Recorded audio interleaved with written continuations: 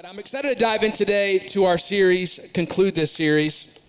And I had several different sermon titles, and I really kind of landed on one. I've called today Pain to Purpose. If I'd have a second title, I would call it Overcoming Offense. I want to talk today about what do we do when we're offended, or someone wounds us, or hurts us. You know, this past week in the Burrows household, my two oldest are playing basketball right now, and it is basketball playoff season. So we had 4 games this week alone. And one of the games my oldest was playing, I'm so proud of them, the way they've been growing in their game and just their character this season. So this one particular team that they played, they were very aggressive and a lot of fouls. More physically aggressive than other teams. And I could tell my oldest, Hannah, was getting a little bit frustrated. So at halftime, I came up to her and I said, "Hey, how are you doing?" And she said, "Dad, they keep fouling me." And I said, "I know, I'm watching." I said, "Listen, but you cannot control whether the other team's going to foul you. You can't stop a team from playing aggressive."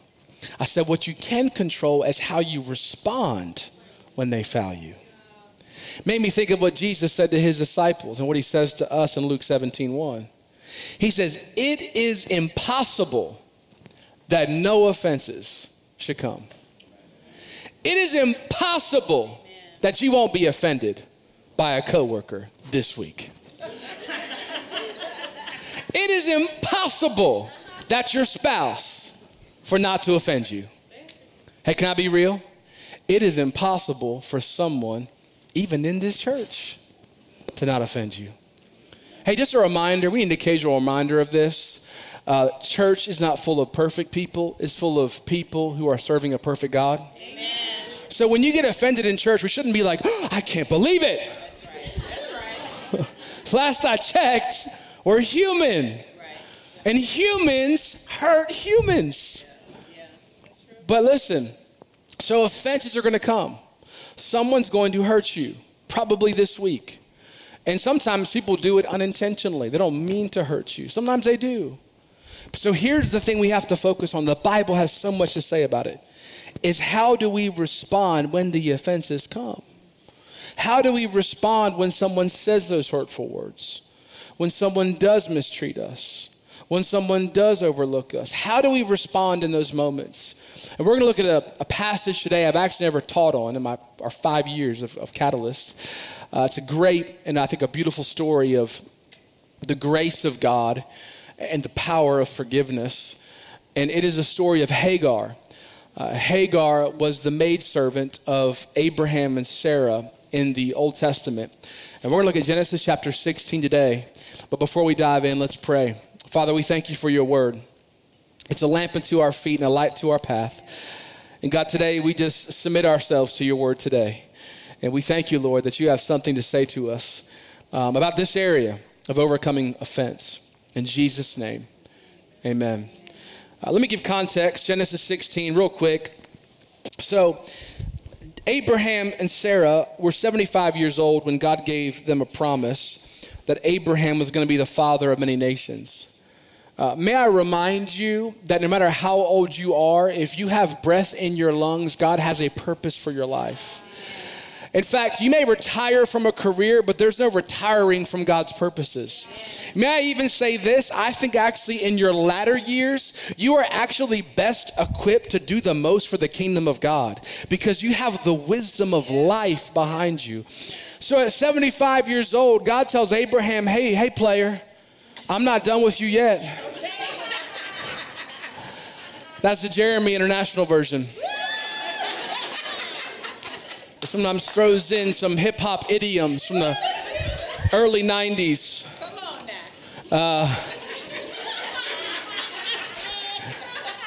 now. So he tells them, you're going to be the father of many nations.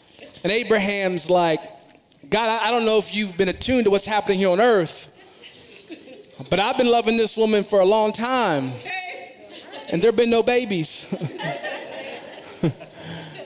And she's been barren. So they trust God. And if you've been waiting on the promises of God, just to encourage you, up at this point in Genesis 16, it had been 11 years. They were 86. Let me also give you context. Sometimes you can read the Bible and think, oh, well, 75 then is not the same as 75 now. Yes, it was. They were AARP card-carrying members, my friends.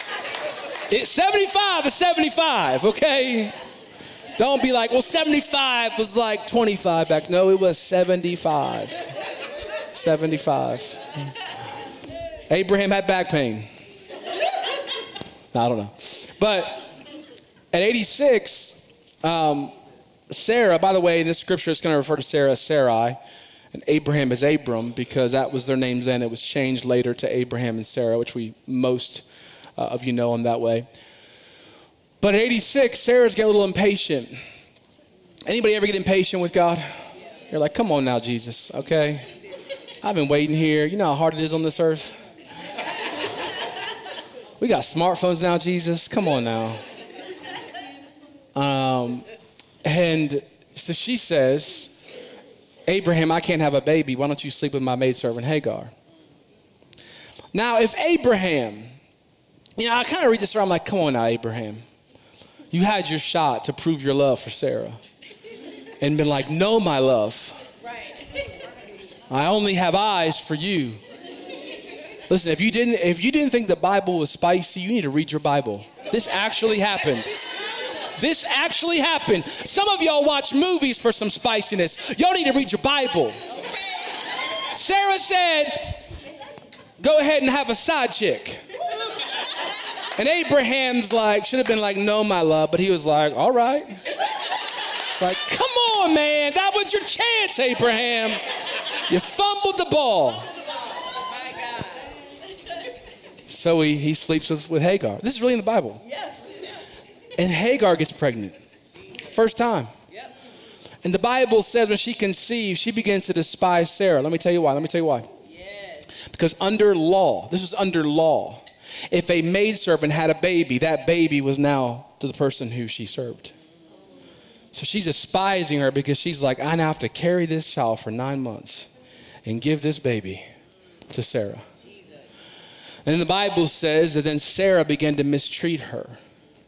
So in Genesis 16, what happens is Hagar flees. She runs away. Because in a sense, she's clearly offended, and understandably. Right. Can we just call this for what it is? It's traumatic. She takes advantage of Hagar, her and Abraham.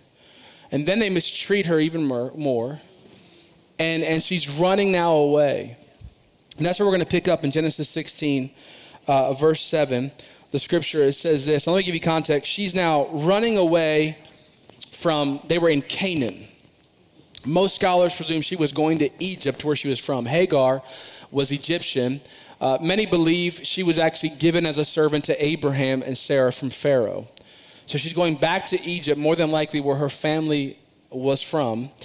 And it says this, the angel of the Lord found Hagar near a spring in the desert.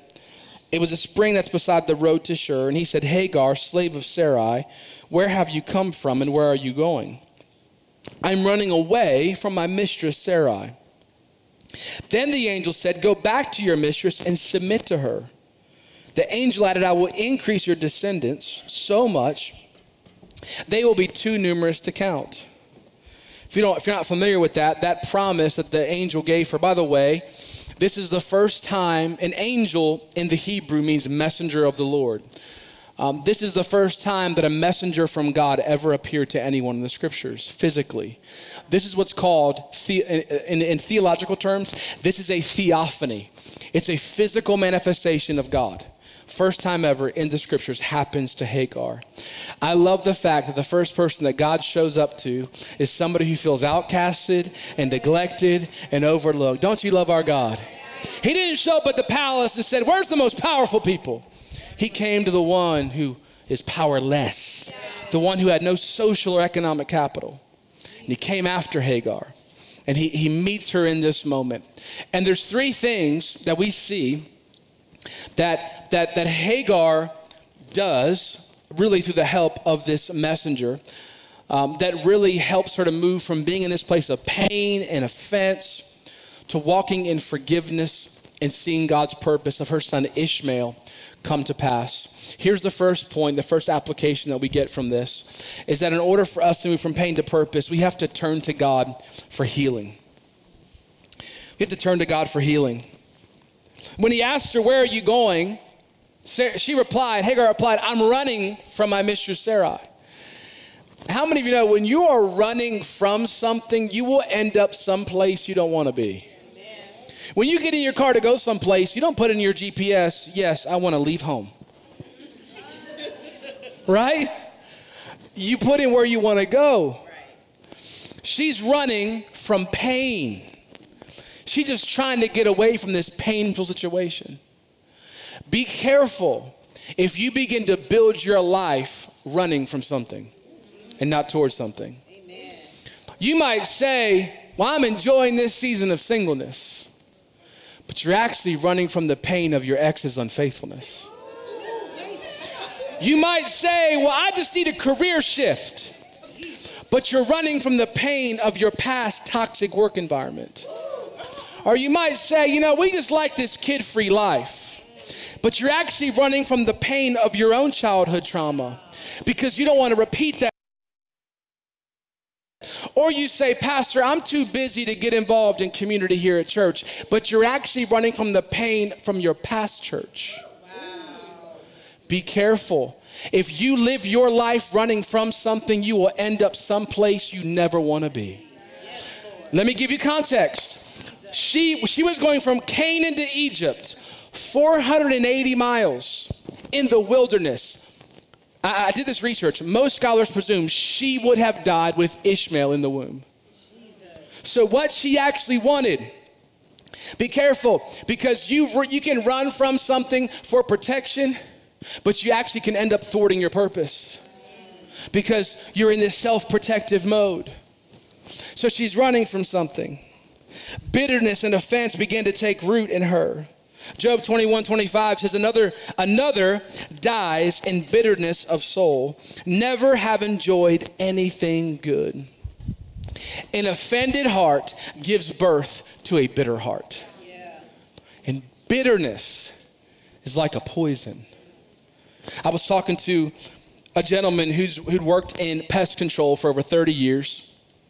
And he was laying these kind of bait stations of mouse poison that we have outside of our home. And while I was talking to him, I had asked him about why do mice kind of come in? I'm always intrigued of when they're there, I ask them all kinds of questions. And he said, now I'm sorry for what I'm about to share with you, but he said every house has mice. 33 years he's been doing this. He said every house. He pointed every house in my neighborhood. He said every one of these houses have mice. They just maybe haven't seen them yet. Is they find places in your house because during the winter and the summer, sorry, I won't go any further. They find more shelter, so they come in. So fall and spring they're outside. Winter, summer they come in. So he said, so I said, well, tell me about these bait stations. Why do mice come and eat the poison? He said, well, it smells like and tastes like peanut butter and chocolate. Fair enough. Come on. I mean, who doesn't want that? A little peanut butter and Nutella. I was like, done. And but catch this. So he said, the way the poison is designed, this was fascinating. He said it doesn't kill them upon first ingestion. So usually when they come in, he said the bait station, they eat it, they ingest it. And then actually mice, the way their cheeks are formed, they store it. So they brings them to store and they bring it back and they give it to their nest. He says, then they come back to it because it tasted good. It felt good initially. Just like it feels good initially to be offended, doesn't it? Like, I can't believe they did that to me. And they come back, they get another bite. They store some more. He says it's a little while after the second ingestion, it kills them. Hebrews 12:15 says this, that bitterness is like a root that when it bears fruit, it defiles many. It's a poison. And it might feel good initially. I can't believe how my boss treated me. Can you believe they did that to me? What happens? It begins to take root. And it becomes a poison that Job says brings death to your soul.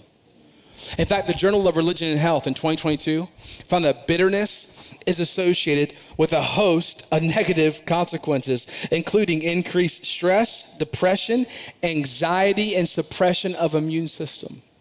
If that's not evidence of it being a poison, I don't know what else is. So be careful. In fact, John Bevere, a Christian author, calls offense the bait of Satan. It's a bait. And it feels good upon first bite, right? I can't believe they did that to me. They're so wrong. And then it ends up eroding and eating away at our souls. So what do? Well, in verse 11, the angel of the Lord tells Hagar that you are to name your son Ishmael, which means God hears. For the Lord has heard your cry of distress. Hagar then used another name to refer to the Lord, verse 13. She said, you are the God who sees me. Yes. That means you're a God who looks out for me. You're a God who cares for me. Hagar cried out to the Lord in distress.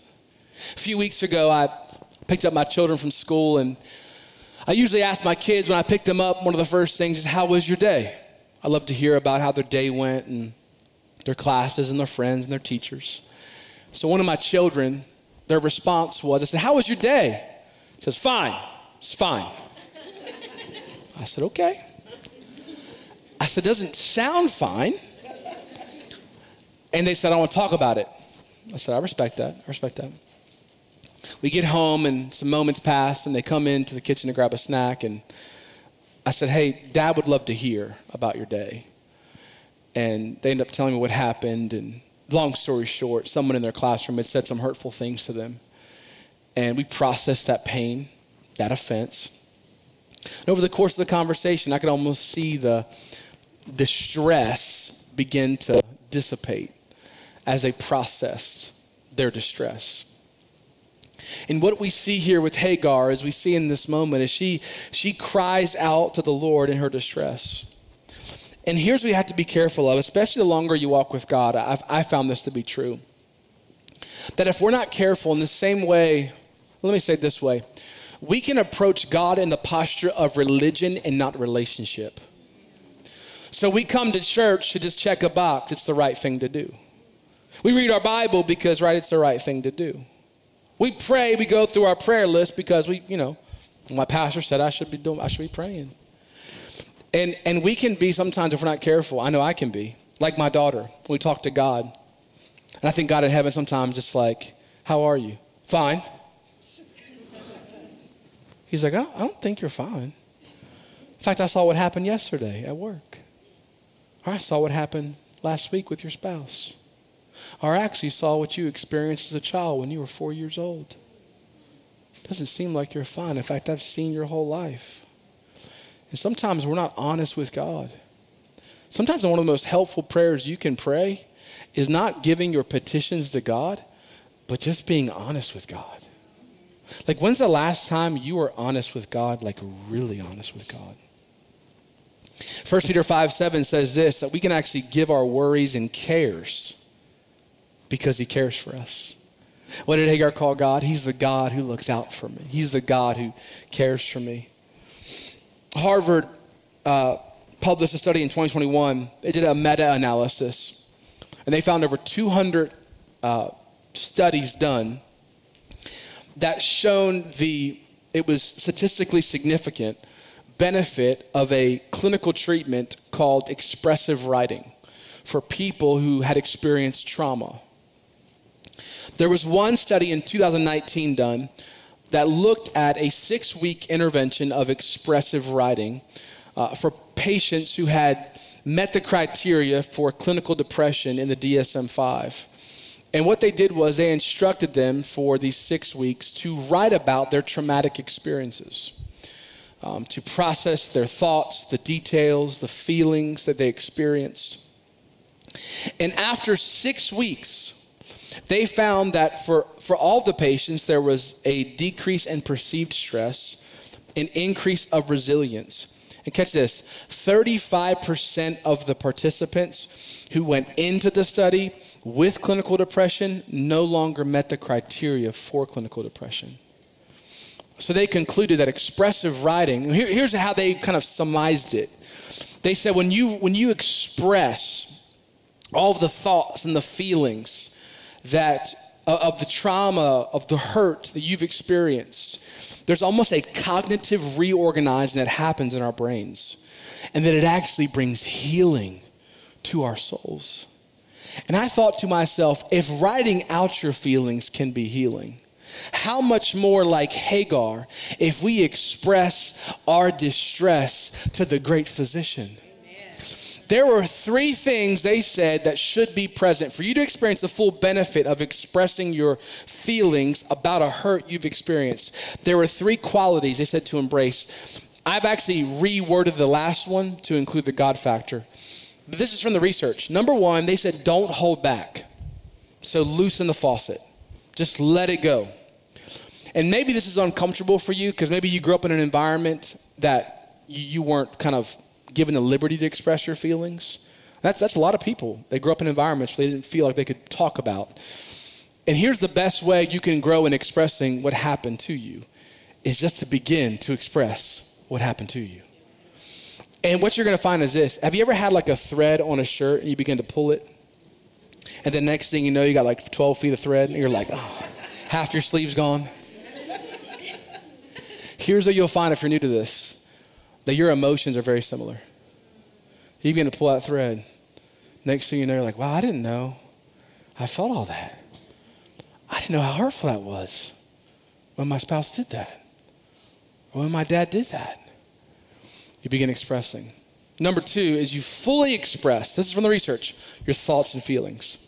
They actually said this, no detail is too small, no feeling too large. Let it all out. And then lastly, the research says is find meaning or find revelation. Here's how I want to say it, is listen for God's voice. Because I think the one who can give the greatest revelation to the pain you've walked through is the one who knows the end from the beginning. Amen. Is the one who the Bible says he heals the brokenhearted and binds up their wounds. So maybe this week for you, is when you go in your prayer time, before you jump into your prayer list or what you need, just kind of begin talking to God about what's happening on the inside of you and see what happens. Because we see in Hagar's life, we see in Peter, and we see in the research, when we begin to express our feelings, I say this way, that uninhibited, honest prayers help to heal our soul and dig up the root of bitterness that can take root in our life. That's point 1. Point 2 is this.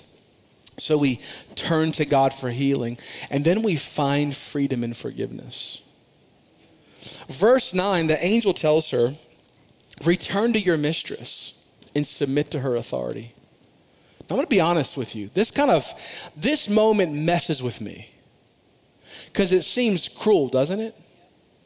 Like, go back to the one who mistreated you. Go back to the one who used you. I'd be like, angel, nah, okay? Not this one. I mean, I'm just being honest. That's a hard one for me. But let me remind you that just because something may be painful does not mean it's not God's purpose. See, let me give you context. Hagar was traveling 480 miles in the wilderness. It was a path no one traveled. It was dangerous. Both the terrain, but also on that terrain would have been people who would have mugged her, who would have probably taken her life. So there was a very high likelihood, we don't know this for certain, but a very high likelihood, people knowing that context, that she would have died. So by telling her to go back to Abraham and Sarah, even though it was painful, it was purposeful because it was actually going to save her life and Ishmael's life. Hey, may I remind us that just because something feels good doesn't mean it is for your good. Because sometimes being offended and bitter feels good, but it's destroying you. And here's what I've learned. Sometimes forgiving people, can I be honest? It's painful. Anybody else?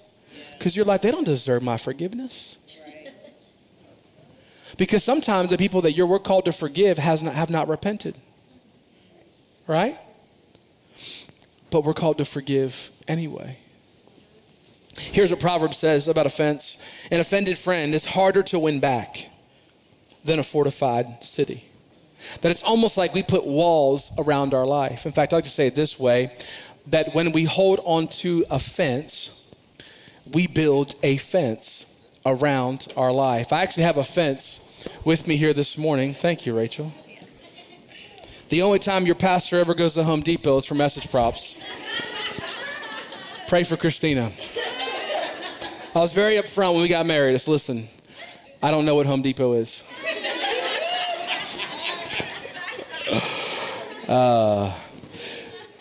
But here's what happens when we hold on to a fence is we build a fence, the Bible says. And here's what happens is we think we build this fence. You built that fence after that last relationship because of your ex's unfaithfulness. You built it to protect you, but it's actually keeping you from the very relationship you want because now you no longer trust men. You built a after that last job, and you think I'm going to protect no boss is going to take advantage from me, but it's actually keeping you from taking a step of faith to experience the career of your dreams. Be careful, because when we build a fence, we think we're protecting ourselves, but we're actually preventing ourselves from walking in the purposes that God has for us. See, we build a fence around our heart because of our childhood trauma. And what it's actually holding us back is actually the family of our dreams. May I remind us, as John Bevere says, that offense is the bait of Satan. And here's what I've found. I'm just going to speak from my own personal experience in pastoring people. The enemy will often attack you and produce pain in your life in places that are actually part of God's purpose for your life. Because he sees that, listen, if I can withhold them from stepping out in faith in that business, if I can stop them from trusting men in relationship, then I can thwart the purpose of God in their life. So what we must do is we must release offense and tear down our fence. Yes, amen. So that we can experience the purpose that God has for us. Thank you, Rachel. So we have to release the offense. What's releasing the offense look like? Releasing offense is forgiveness. I love what Corrie ten Boom says. If you know her story, she had to forgive some people. She says to forgive is to set a prisoner free and discover the prisoner was you. Let that sink in. Many of us are walking around imprisoned, and we wonder why I'm not walking in the full purpose that's in my heart. It's because we're imprisoned by offense. And the key to unlock that prison is forgiveness. Peter said to Jesus in Matthew 18, Lord, how often will my brother sin against me and I forgive him? As many as 7 times. Now watch this. Let me give you context. It was Jewish custom that you forgive someone only 3 times. The 4th time, you can punch them in the face. Come on. Some of y'all wish it was the same today. Come on. Bring it back, Jesus. 3 times, grace lifted. So Peter's like showing off. He's like elbowing John. Watch this. Jesus, what about 7 times? See, I'm his favorite. And Jesus says, I don't say 7 times. 77 times. Like, can you say that again, Jesus? I think you said 77. That sounds crazy.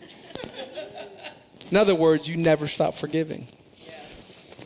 My son is 8 years old, and in his basketball league, there are a lot of fouls. A lot of offenses. I mean, you got kids running with a basketball like it's football. Ain't no 2 steps. It's like 8 steps of the hoop. It's like, it's like you see it's like fouls everywhere. I mean, it's a little bit of mix of like basketball, football on the court. It's kind of like 8-year-old boys just colliding. And a lot of the times the refs overlook a lot because they're like, there's so much. If they caught everything, it'd be like blowing the whistle every few seconds and the games would be 7 hours. So we all just kind of watch a little bit of organized chaos. But after a while, like after your 17th travel, the ref starts calling it. Like after your like 12th time that you like swatted someone's arms when they went up for a basket, then they start calling it. It's almost like after a while, the grace lifts. And sometimes in our humanity, we can be that way with people. It's like in marriage, here's what I found. In marriage, a lot of times, you have grace for your spouse in that first year, or 2 years, or 3 years. Then also that grace lifts. And you're all offended because you asked your husband to take the trash out, and he didn't take the trash out when you wanted him to take the trash out. Or you all up in arms because you told her the kind of oatmeal you like at the grocery store, but that didn't get the kind of oatmeal. And next thing you know, you're all offended because he forgot to take the trash out at 7 p.m. and he took it at 8:02 p.m. Come on, you've been there. And next thing you know, your blood pressure is skyrocketed over trash. Or at work. Come on, you get a new job and you're like in that grace period the first 6 months. Oh, it's wonderful. I love my new job. 6 months in, when your coworker does not respond to your email in 24 hours, you are heated. You're like, did you get that email? You forward it back. See below.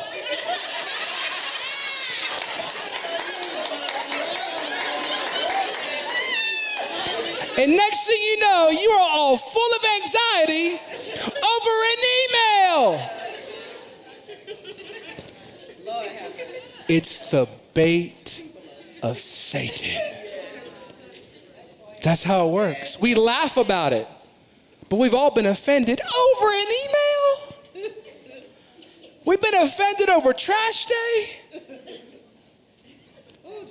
This is how the devil works. Is he wants you all bent out of shape. We now live in a culture where people get offended over someone they don't know because of something they put on Twitter or Instagram. They got people worked up on social media over strangers. Yes. The devil's like, man, this just keeps getting easier and easier. Yes. They don't even know each other. Yes. And you're on blood pressure medication because of Facebook.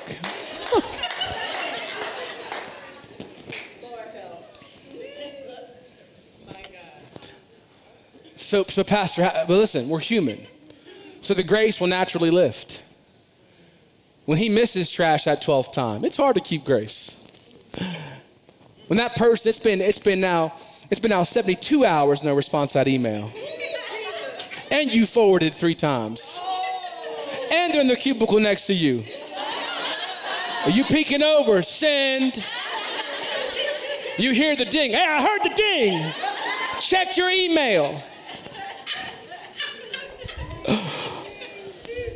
So what do we do? Here's what Paul said in Colossians 3. He says, make allowance for each other's faults and forgive anyone who offends you. Watch this. Remember, the Lord forgave you, so you must forgive others. If you ever have a hard time, and listen, I'm a work in progress, so don't look at me. I've been there. And here's what Paul's saying helps us. Whenever we find ourselves having a hard time having grace for people, is remember the grace that God has for you. That every time you had a mishandled word you spoke that hurt somebody, God forgave you. Every time you had a lustful thought, God forgave you.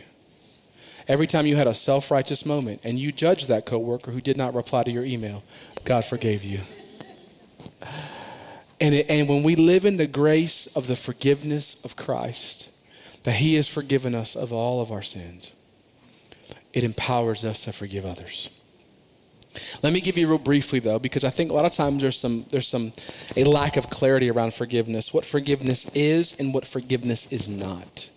Forgiveness is not, number one, forgetfulness.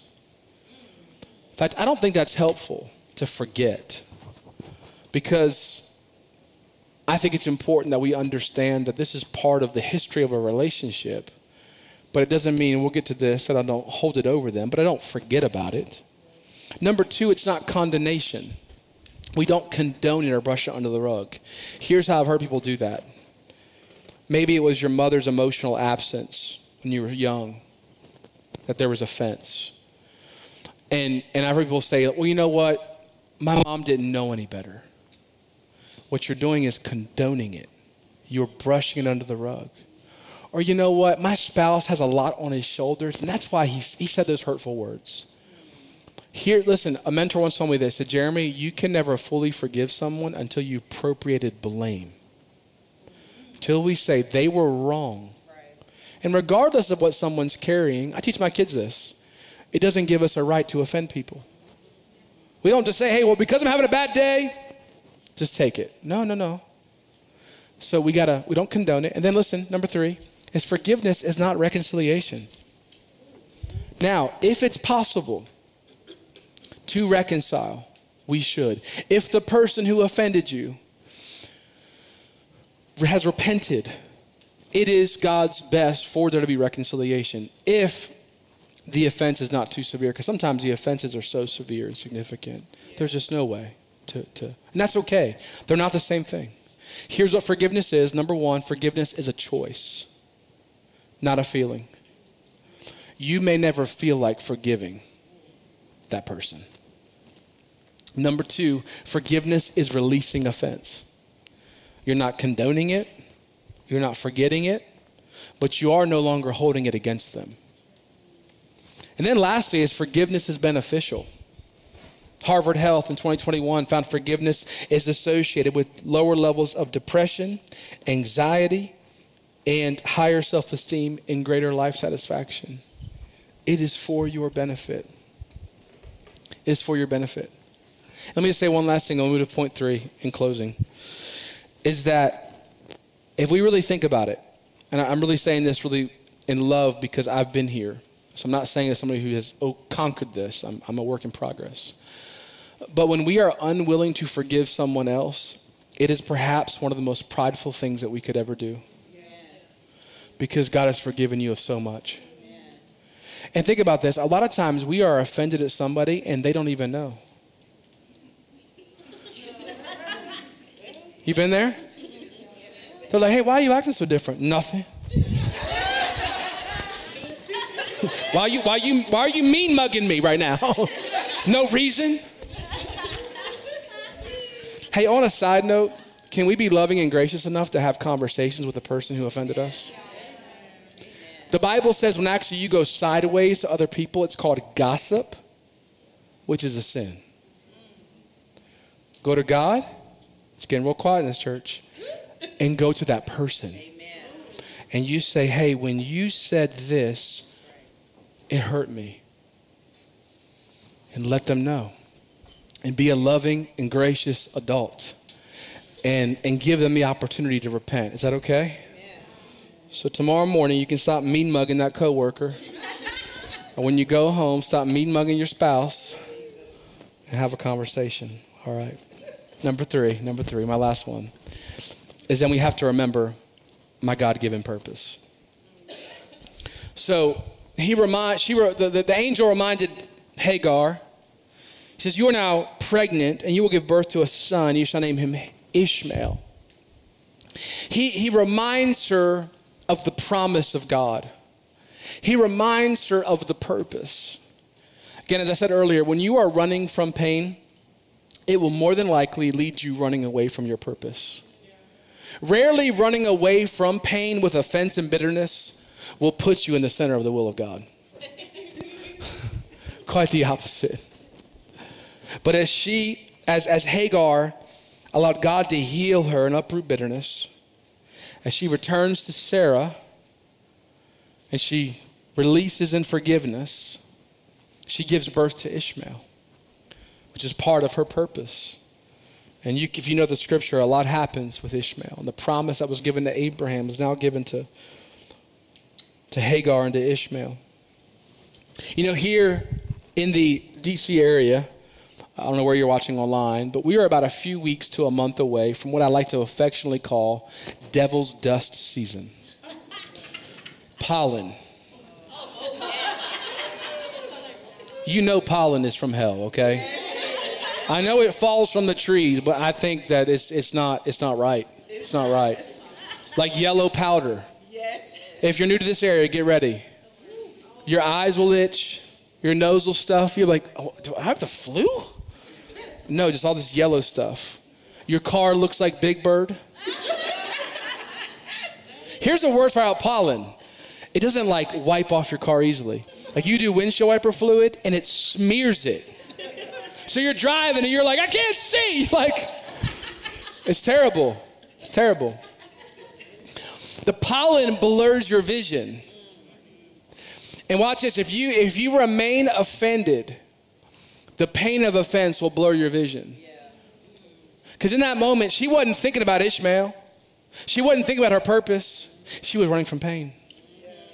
And listen, if you're running from the pain of that last relationship, you aren't thinking about what God's called you to in a relationship. If you're running from the pain of that last career, you're not thinking about what God's actually called you to for your career. Ephesians 1:18, this is a Message translation, it's a paraphrase. Paul says this, I ask the God of our Master, Jesus Christ, God of glory, to make you intelligent and discerning in knowing him personally. That your eyes focused and clear so you can see exactly what he is calling you to do. I love that. That God will open your eyes so you can see what he's calling you to. Hey, listen. When you allow God to heal your heart of the offense and the pain of your life, when you release in forgiveness, you begin to allow God once again to open your eyes. To no longer live a life running from pain, but running towards purpose. In fact, Jeremiah 29:11, many of you, maybe you grew up and you saw this framed in your grandma's house.